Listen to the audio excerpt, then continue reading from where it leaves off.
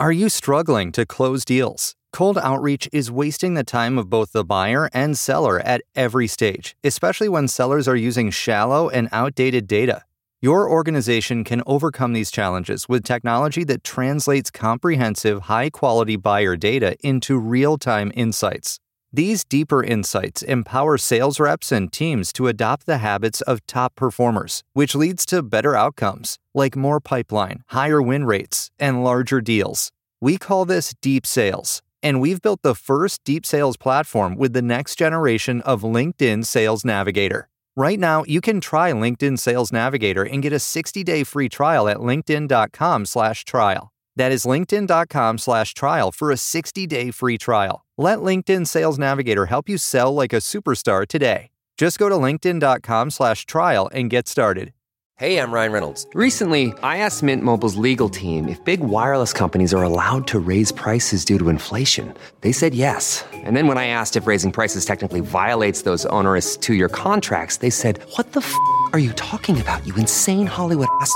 So to recap, we're cutting the price of Mint Unlimited from $30 a month to just $15 a month. Give it a try at mintmobile.com/switch. $45 up front for 3 months plus taxes and fees. Promo rate for new customers for limited time. Unlimited more than 40 gigabytes per month. Slows full terms at mintmobile.com.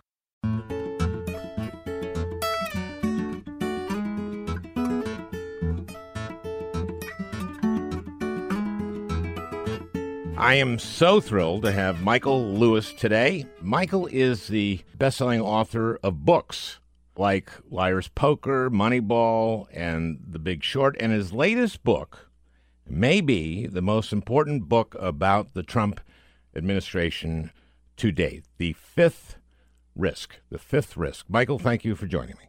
Well, thanks for having me. First, the title, The Fifth Risk. What is the fifth risk? I was wandering around the federal government, wondering what the consequences were of Donald Trump running it or not running it. And I was doing this because I learned that he hadn't bothered to show up for the transition, that they hadn't actually ever learned about the enterprise they were running from the Obama administration. Right, and that's part of the story, which is great. Part of the story is me getting these briefings that they never bothered to get. The Obama administration spent months and months and thousands and millions of man hours assembling these elaborate briefings just to explain what was going down in, the Department of Agriculture.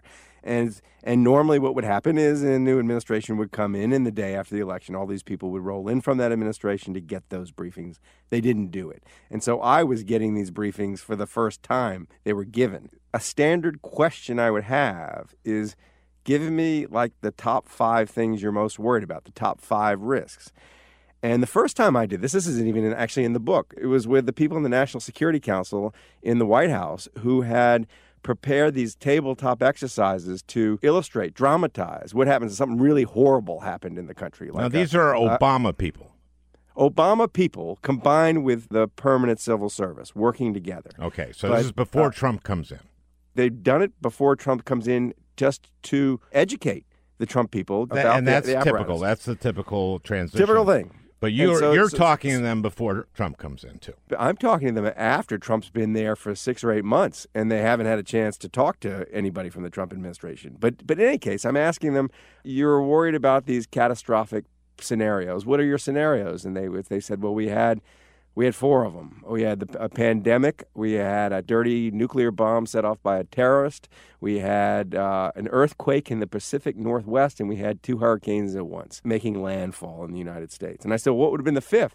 And they said, well, we never really got to that. And then I got to the Department of Energy, and I was talking to a guy there who was the chief risk officer at the Department of Energy. And he had just analyzed the risks that particular department ran. And really is the Department of Nuclear Weapons more than the Department of Energy. But anyway, he said, I said, what are your top 5 risks? And he said, well, someone gets elected that doesn't understand just how valuable the Iranian nuclear deal is, and they dismantle it, which is what Trump did. Number 2 was North Korea actually being able to deliver a nuclear warhead to the continental United States. Okay, we got 3 was a loose nuke. He had 4 of them, and I said, well, what's your 5th? He goes, I hadn't really thought about it, and I realized that one of the things that was going through my mind when Donald Trump took over this apparatus without any knowledge of it was I was worried about what nobody was worrying about. It was sort of like the risk that nobody had really considered, because the federal government itself you can look at this enterprise as like a manager of a portfolio of risks, a basket of risks, and there are lots of them. Most of them we pay no attention to because you've got competent people sort of managing them. But if nobody's paying attention to them, the likelihood is something's going to bite us and we don't know what it is. So that's what I thought of the fifth risk as. It's sort of the risk you're not paying any attention to. And there are lots of them inside the federal government. 9/11 was kind of an unanticipated risk, evidently, yes, by the Bush yeah. people. Although Yes. they maybe should have anticipated it, because there were times like at a G8 conference in Genoa where they got the word that terrorists may fly planes into the summit, and they put the president somewhere else. So, yeah. And Condi Rice was there for that. But anyway, you focus on the Commerce, Agriculture, and Energy departments under Trump and how they are increasing the risks of terrible catastrophes for the American people by populating these departments with inept and venal and financially conflicted people, or in many cases, they're just not populating incredibly important positions. That's correct. And in fact, the Trump gumbo of management, it's not just one thing going on. There was a list you just offered there, and it's all true. Some cases, the jobs are just not filled. There are 4,000 jobs that Trump is supposed to fill, the management jobs in the federal government. And I think something like half of the top 700 of those jobs have not been filled. So that's part of it, is just like neglect. But the second part of it is ineptitude. People rolling into jobs who have absolutely no business being there. And they're replacing amazing people yes. who you profile, who are incredibly intelligent, have incredibly impressive backgrounds, who are mission-driven. These are mission-driven people. These are former astronaut, a woman who is a scientist who becomes the head of science in ag, right? In commerce. Sorry. Kathy Sullivan, who was head of the National Oceanic and Atmospheric Administration, which is where where the National Weather Service is and all the climate data is. And that's like 65% of the Commerce Department is NOAA. Yes. And the right. Weather Service is under that. And yes. they replace her with the CEO of AccuWeather. Yes. So is there a conflict there? So this is another strain. This isn't just ineptitude. Yeah. So here's one of the great themes of the Trump administration, is that Trump comes in without having any interest in running the government he's supposed to be running. And he has no mission, really.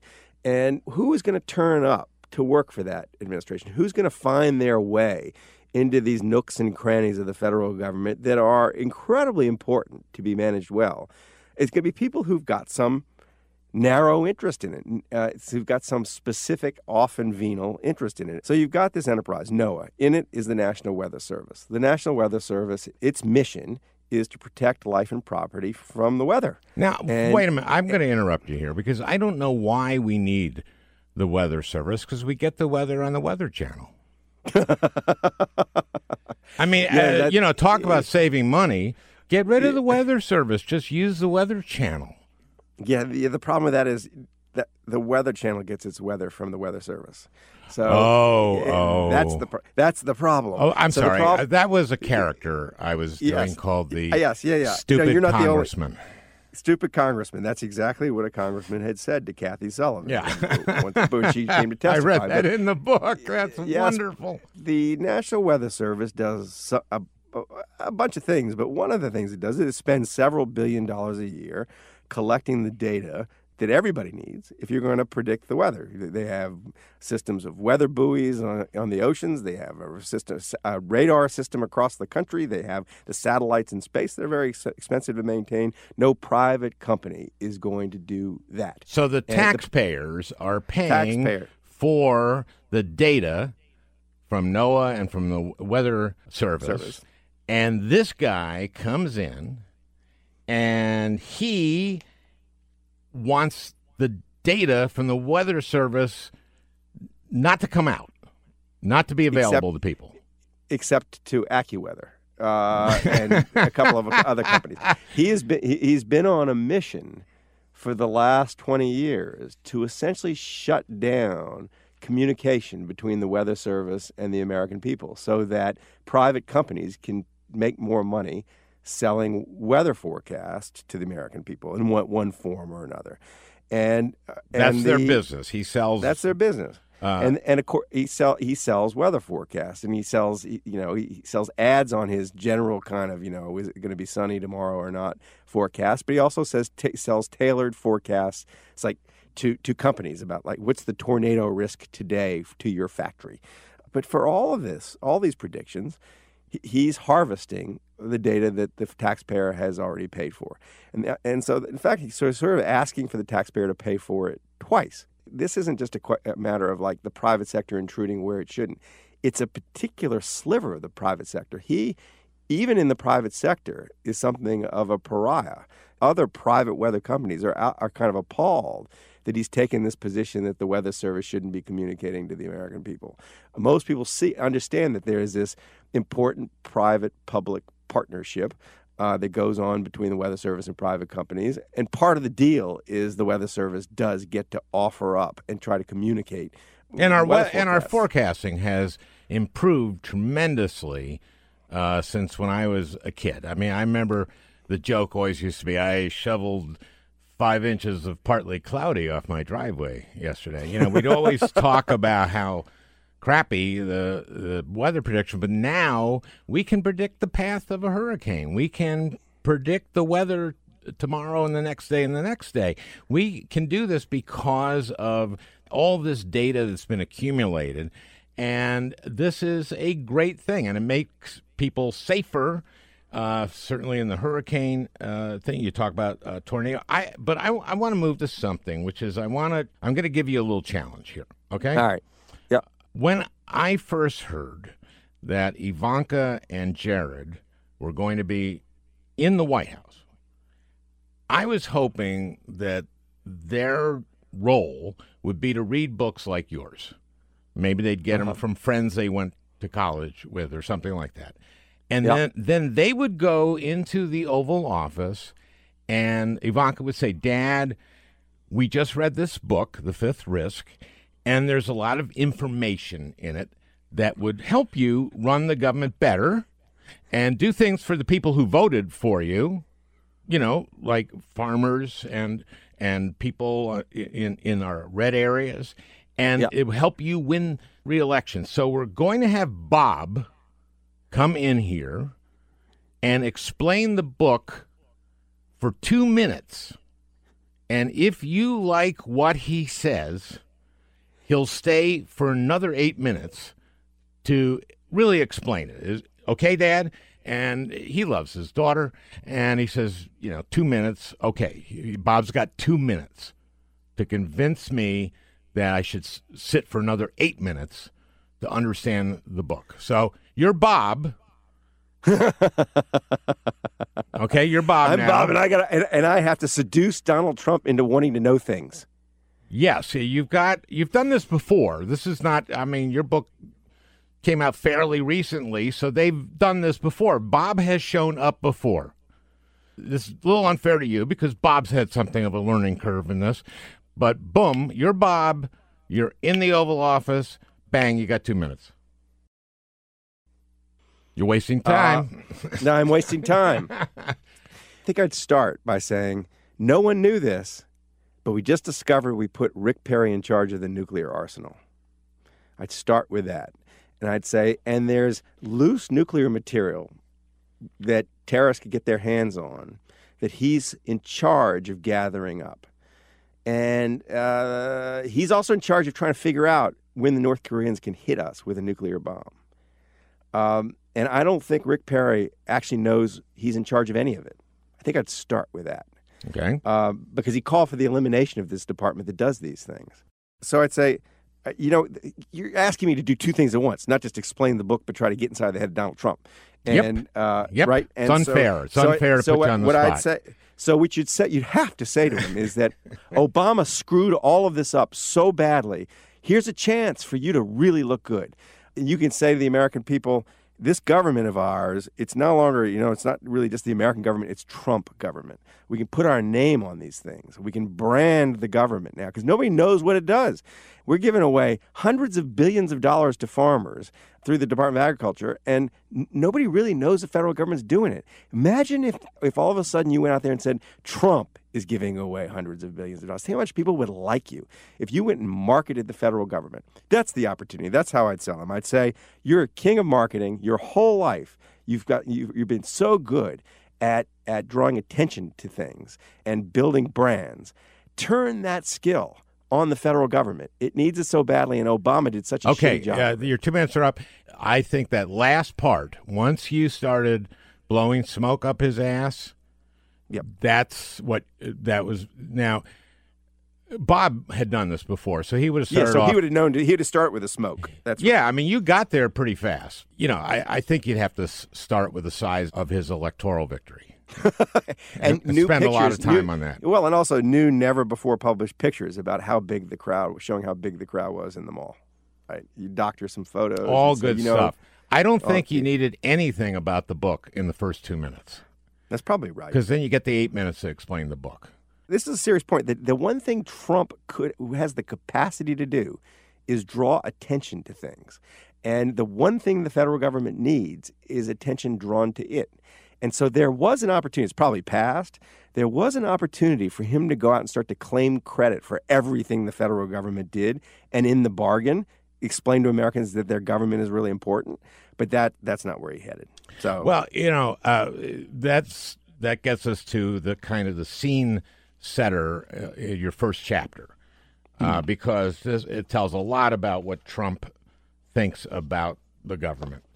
I did not know this, but at a certain point in every presidential election cycle, there's a mandatory start the transition for every campaign that has any chance of winning the presidency. And when is that? Is that like in May? Is it I think that's about right. It's March, April, May. It's when it doesn't become a real obligation except for the nominees of the two major parties. Where the really clock starts really ticking is right after the conventions.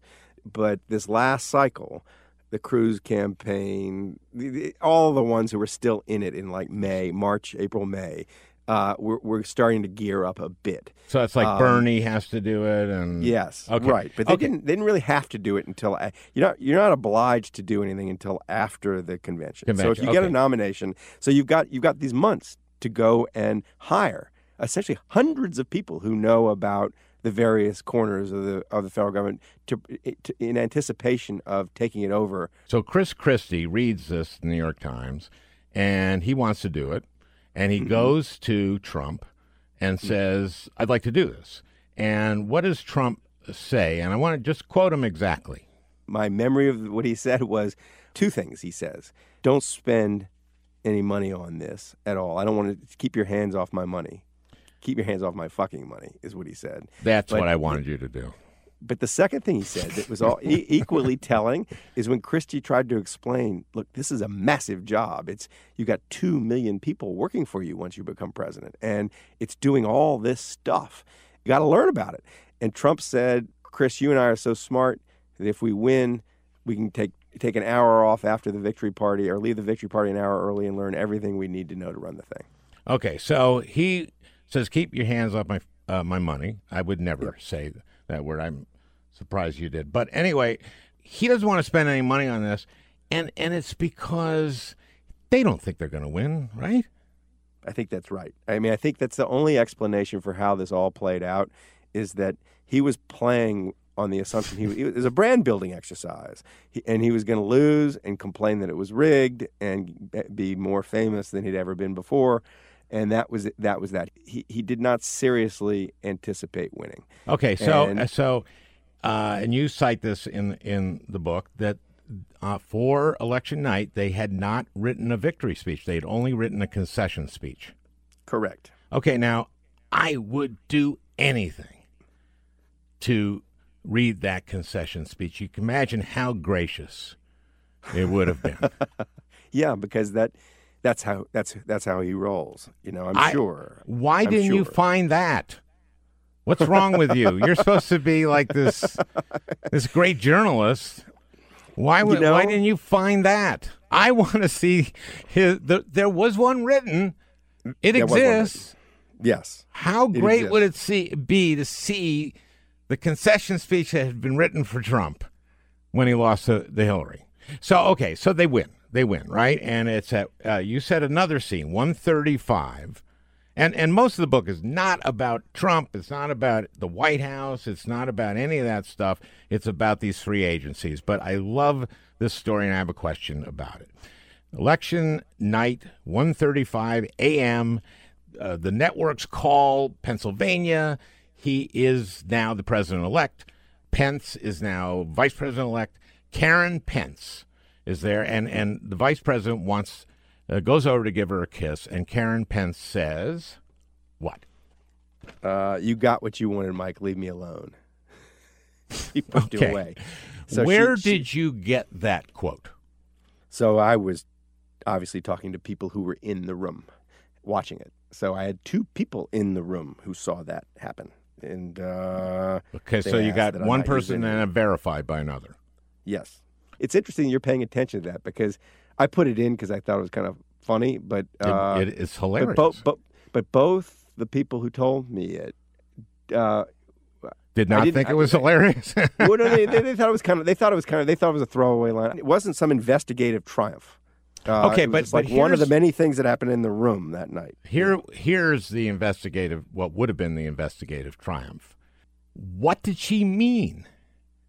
Did she mean you helped elect Donald Trump our president? Or did she mean I didn't want to be second lady of the United States? Or did she mean both? She meant you helped elect that bastard to be president. She really didn't like Trump. I was told that the break point for her, where she was getting off the bus, was the Access Hollywood tape. That when that came out, she couldn't be in the same room with Trump, kind of thing. I think they were all at that point along for the ride, assuming that it was going to end in defeat. Okay, about how terrible Trump is, and it's stuff people have heard before. What I love about the book is that it shows how perverse the Trump administration is by showing what they're not doing and what they're not funding and just how mismanaged everything is. And you barely see Trump. Yeah, but before we get away from one of the great mysteries in all of this is, all right, so he's furious with Christie for spending some money on this thing called the transition. And Christie spends a few $1 million, and he says, finally, you go do it. Go do it. Okay. And Christie kind of doesn't just try to keep it out of the newspaper because he knows if Trump reads about it, he's going to try to shut it down because he doesn't want to spend the money.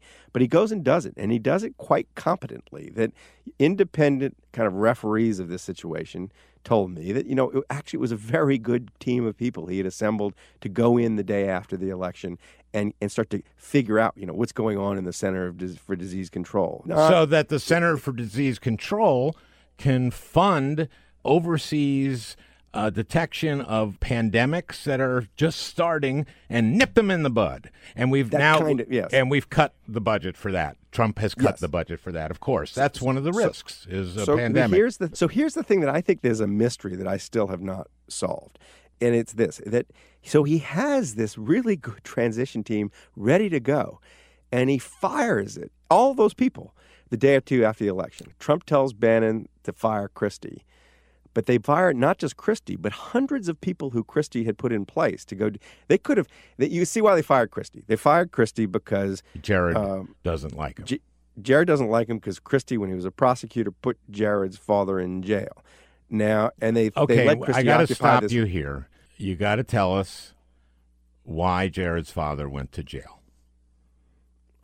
Tax fraud was were the charges, but in the course of the prosecution, it came out, and Christie, I guess, had a hand in having it come out, that Jared's father was furious with his brother-in-law because he suspected, I think rightly, that the brother-in-law had cooperated with the prosecutor and had got him in the trouble in the first place. And so Jared's father responds by setting up his brother-in-law with a prostitute and taping the encounter and sending the tape to his sister. So that is part of the case against him. Now, so Jared doesn't like Christie for putting his dad in prison. I think that's a good son. I do. Well, I think that's a loving son. Wouldn't you just hate somebody who... Oh, no. So here's the mystery. Let me finish. Give me a minute. Okay. Give me a minute, because this is the mystery, right? So let's say that Jared said, okay, Chris Christie can run the transition because basically we're never going to win it. It doesn't matter. Then they win, and Jared says, nope, this got serious. We're getting rid of that dude because I'm not going to do anything to encourage his career in this administration. Fine. You don't fire everybody else.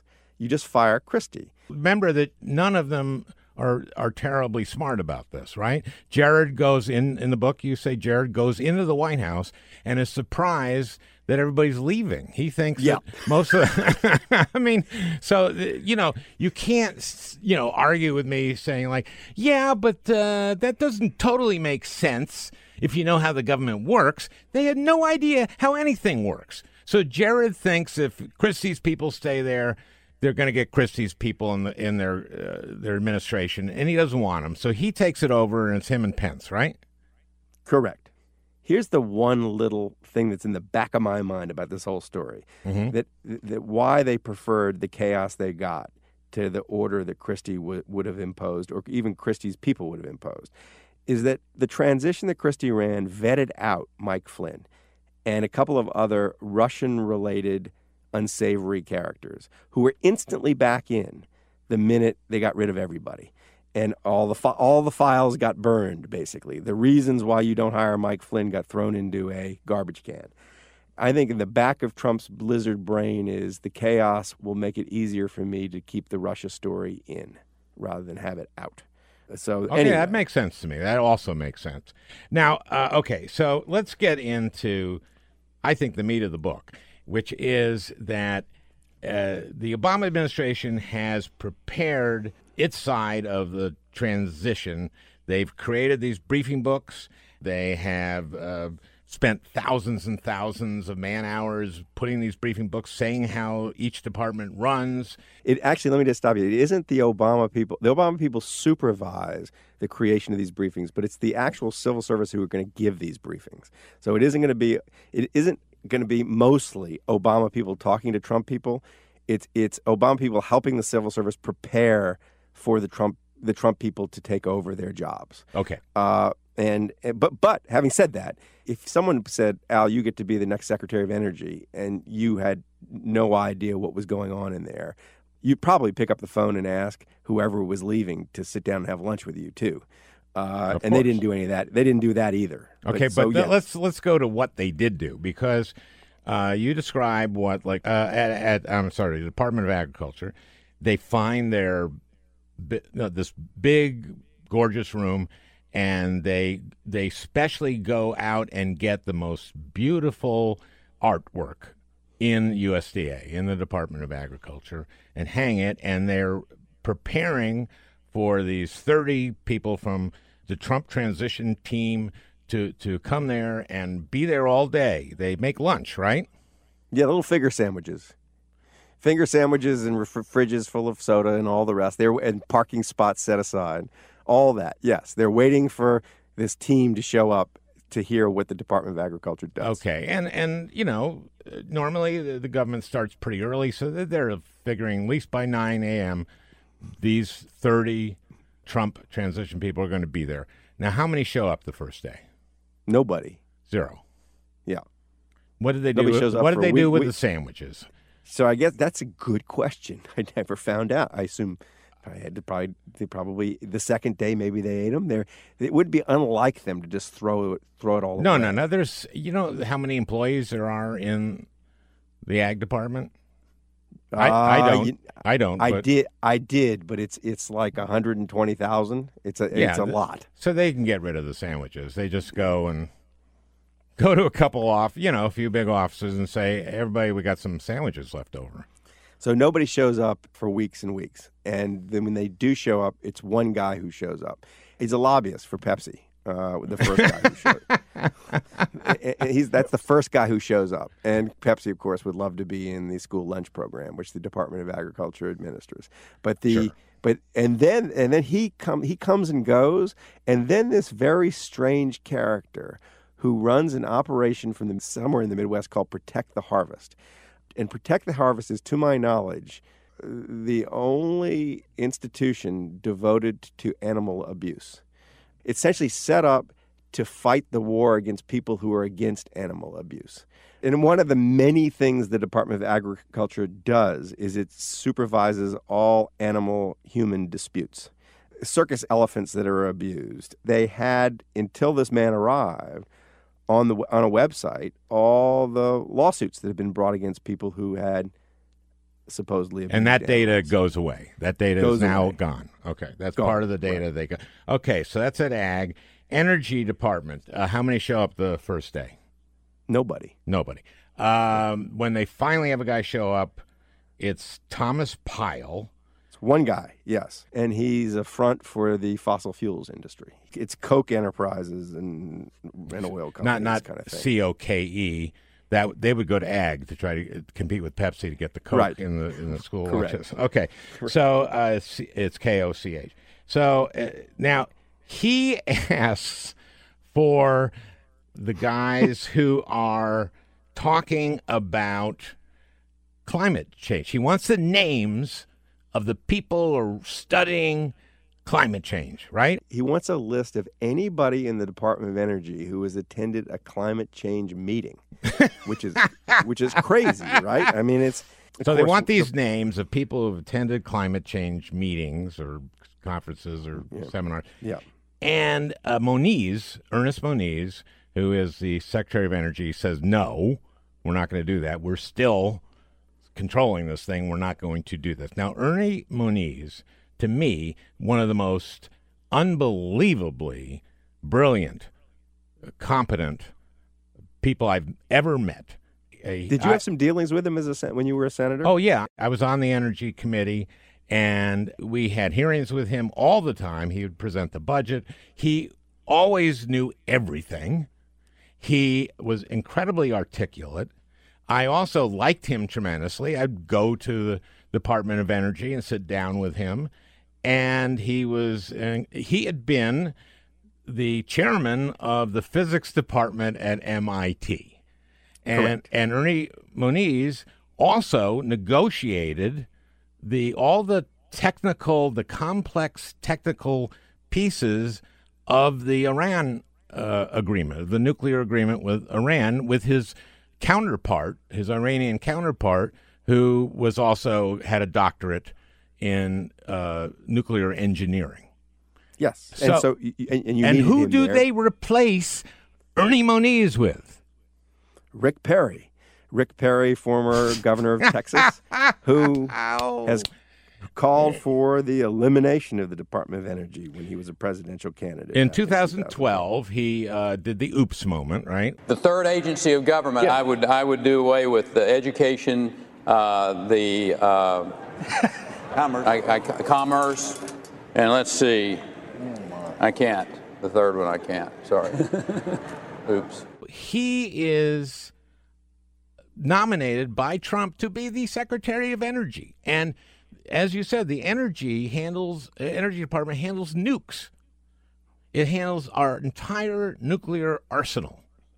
He put Rick Perry, who didn't know that, in charge of this. Now, I met with him in my office. These are courtesy visits of nominees. And we had a good time. I liked him as a guy. And this was when I started my questioning with him in the confirmation hearing in the Energy Committee. Thank you so much for coming into my office. Did you enjoy meeting me? I hope you were as much fun on that dais as you were on your couch. Well, May I rephrase that, sir? please. Oh, my Lord. Oh, my Lord. Well, I think we found our Saturday Night Live soundbite. Now, I wanted to say I think we found our oops soundbite. but I was too nice. Did you ask him any hard questions when he was in your office? Yeah. Do you believe there's climate change? Which is a very hard question for anybody appointed by this, by Trump. And they all had the same answer, which is the climate is changing. It's always changed. And we just don't know how much man is responsible for it. That's what they all answered, every one of them.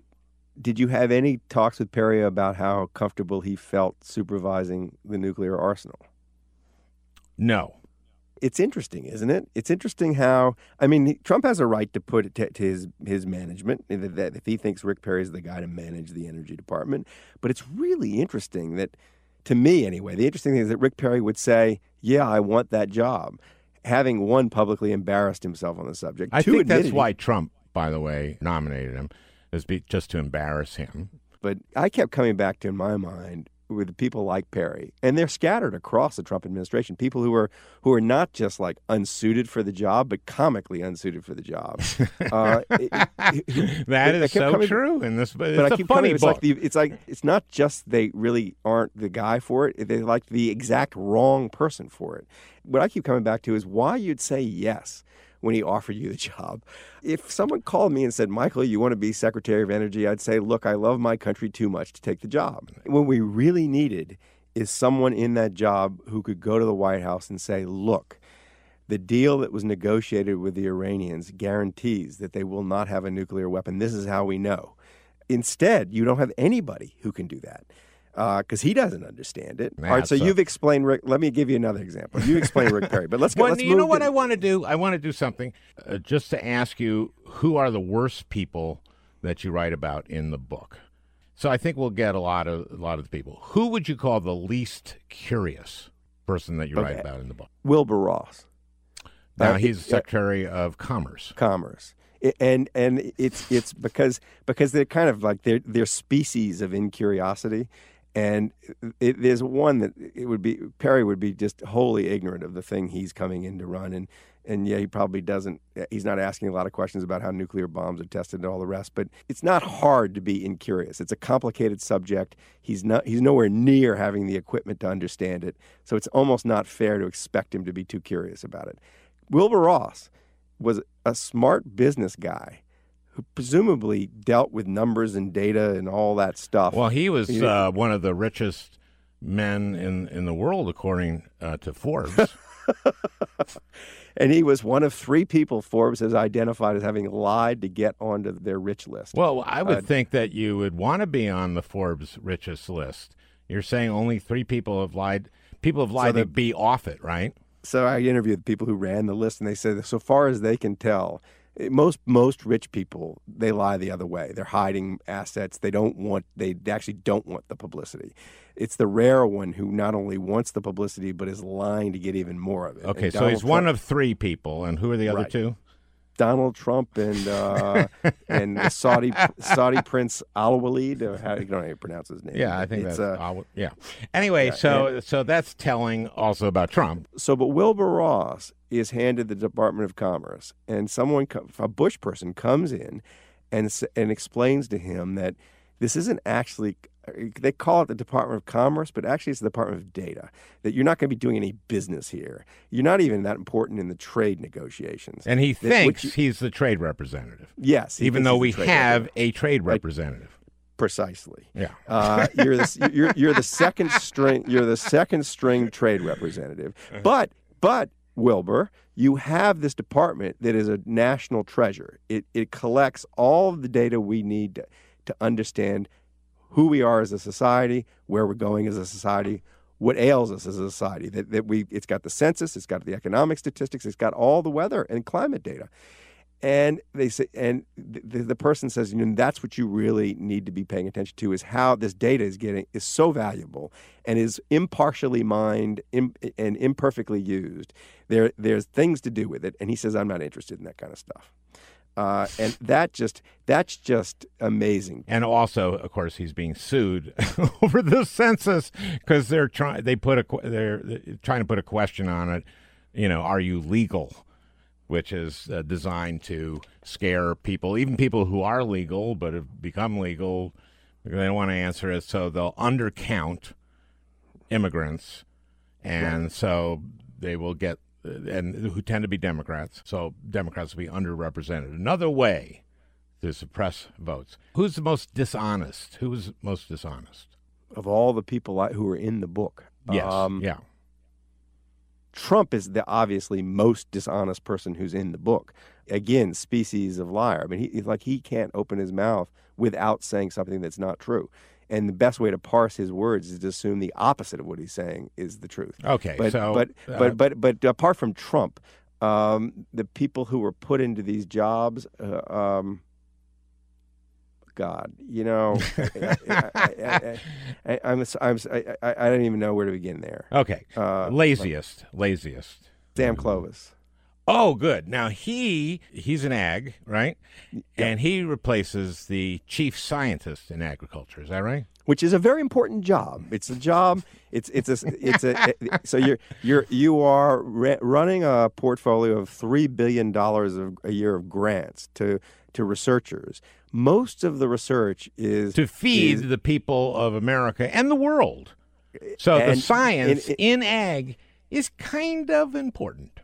Kind of important, and especially important now because there are lots of questions about how you're going to feed people in a changing climate. And most of the research, one way or another, is addressing the future of the food supply in a changing climate. So who is Sam Clovis? He was a right-wing radio talk show host in Iowa who supported Trump fairly early, who has absolutely no background in science. So he becomes the chief scientist in the ag department. By the time my book came out, he'd been run out. But yes, that's who Trump appointed to take this job. Who is the one who least understands his job? I think Perry. Okay, for example, he did not know, at least in 2012, he didn't know that the Energy Department was in charge of all our nukes. He didn't. He pretty clearly didn't know that until right up to at the point where he was offered the job, because he then does a reversal and says, "Oh, I've just learned all this stuff." Oh, that's right. And I'm really sorry I said what I said. And there's this other thing. If I dropped you into most of the jobs in government, you would be curious and you would go figure things out. But I don't think actually Perry even has the capacity to figure out what the Energy Department does. Now, so as far as nukes are concerned, has there ever been any loose nuclear material that isn't accounted for? There always is. Not only is there stuff that's still floating around from the former Soviet republics, but there was an article, and it's amazing what nobody pays attention to. There was an article in the San Antonio newspaper maybe 9 months ago about two guys in the Energy Department who were traveling with actually fissionable material, plutonium. That it wasn't enough to make a bomb, but it was bomb material. And they stayed in a Motel 6, and they left the material in the car, and the car was broken into and the stuff was stolen. That kind of thing does happen. And then there was one point at which there was some nuclear material sent from one place in the Energy Department to some other place that was not in the Energy Department, and the decimal place was moved. And so instead of like sending a gram, they send a pound. Yeah, that kind of thing. Right. So that kind of stuff does happen inside the Energy Department. It's funny how our citizenry is not all that interested in stuff that strikes me as inherently very interesting. So this book is chock full of stuff like this. And this is why I like the book, because Trump isn't in the book much. And our experience with Trump is every day there's a new tweet that just horrifies you and makes you feel terrible about life, but there's nothing substantial behind it. You just this awful feeling. Here you get an awful feeling, but at least you know something about why you should feel awful. Well, that's kind of why I got interested in the subject, right? Because I was wondering why was I feeling this dread when he took over the government? And it was a sense that he's now in charge of all this stuff, and I don't know what it does. And you know also, what it does because you've been in it. Don't get me wrong. You do highlight the stories of incredibly great people in the government who do great things, who are no longer there because they've been kicked out. let's wrap this up, I guess. What do you think the American people should do about this? In other words, is there, other than read your book and then respond, what is the response to this knowledge from the American people? To put pressure on Congress? I mean, we're now got to have a Democratic House. So I think in the short term, I think particularly the Senate has the capacity to protect a lot of the federal government from the president. The budgets that the Office of the Management of Budget has submitted, Trump's budgets, call for really stupid cuts, really stupid allocation of funds that the Senate can override. And I think you have the wrong House. And let me tell you why. The Senate is controlled by Republicans, and they have not shown any spine whatsoever, even though I know this because these were my colleagues, and they knew.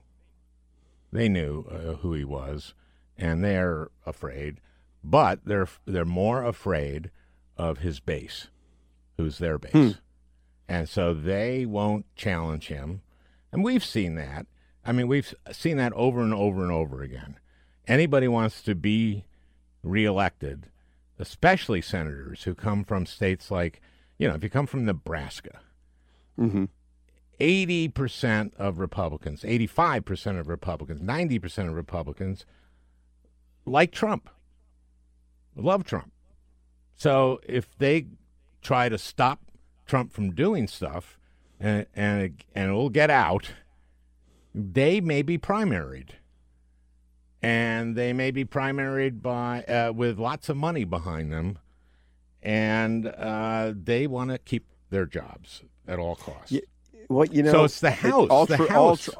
Okay, well, that's true, but there are a lot of things that have been done by senators to prevent him. I mean, I don't think, for example, overriding Trump's desire to eliminate the little venture capital fund in the Energy Department that invests in very long-term energy ideas.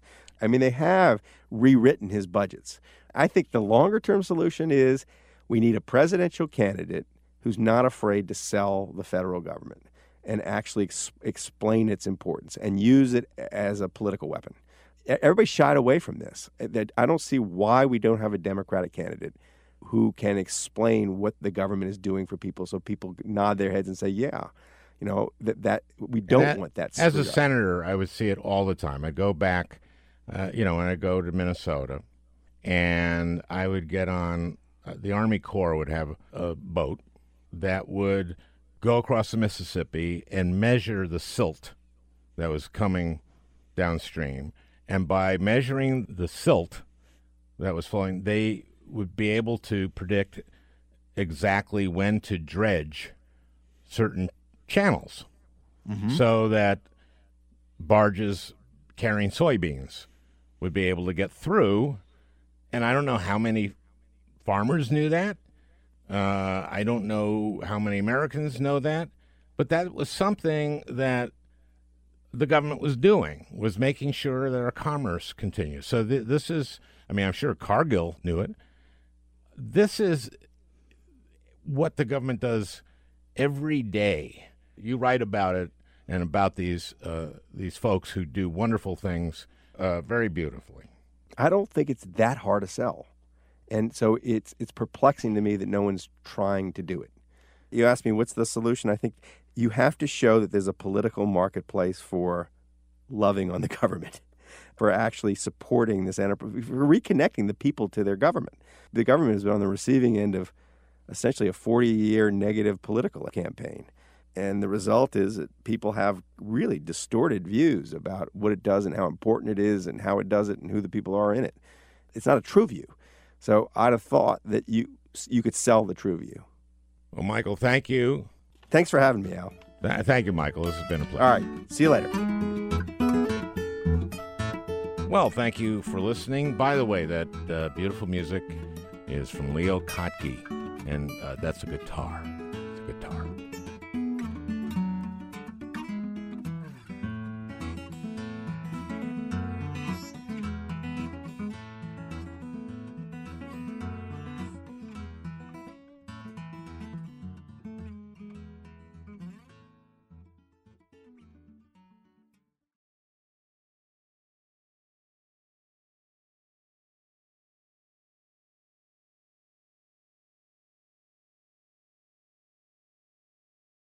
If you like the Al Franken podcast, you can listen to all episodes ad-free right now by joining Wondery Plus in the Wondery app or on Apple Podcasts. Prime members can listen ad-free on Amazon Music. Before you go, tell us about yourself by filling out a short survey at Wondery.com/survey.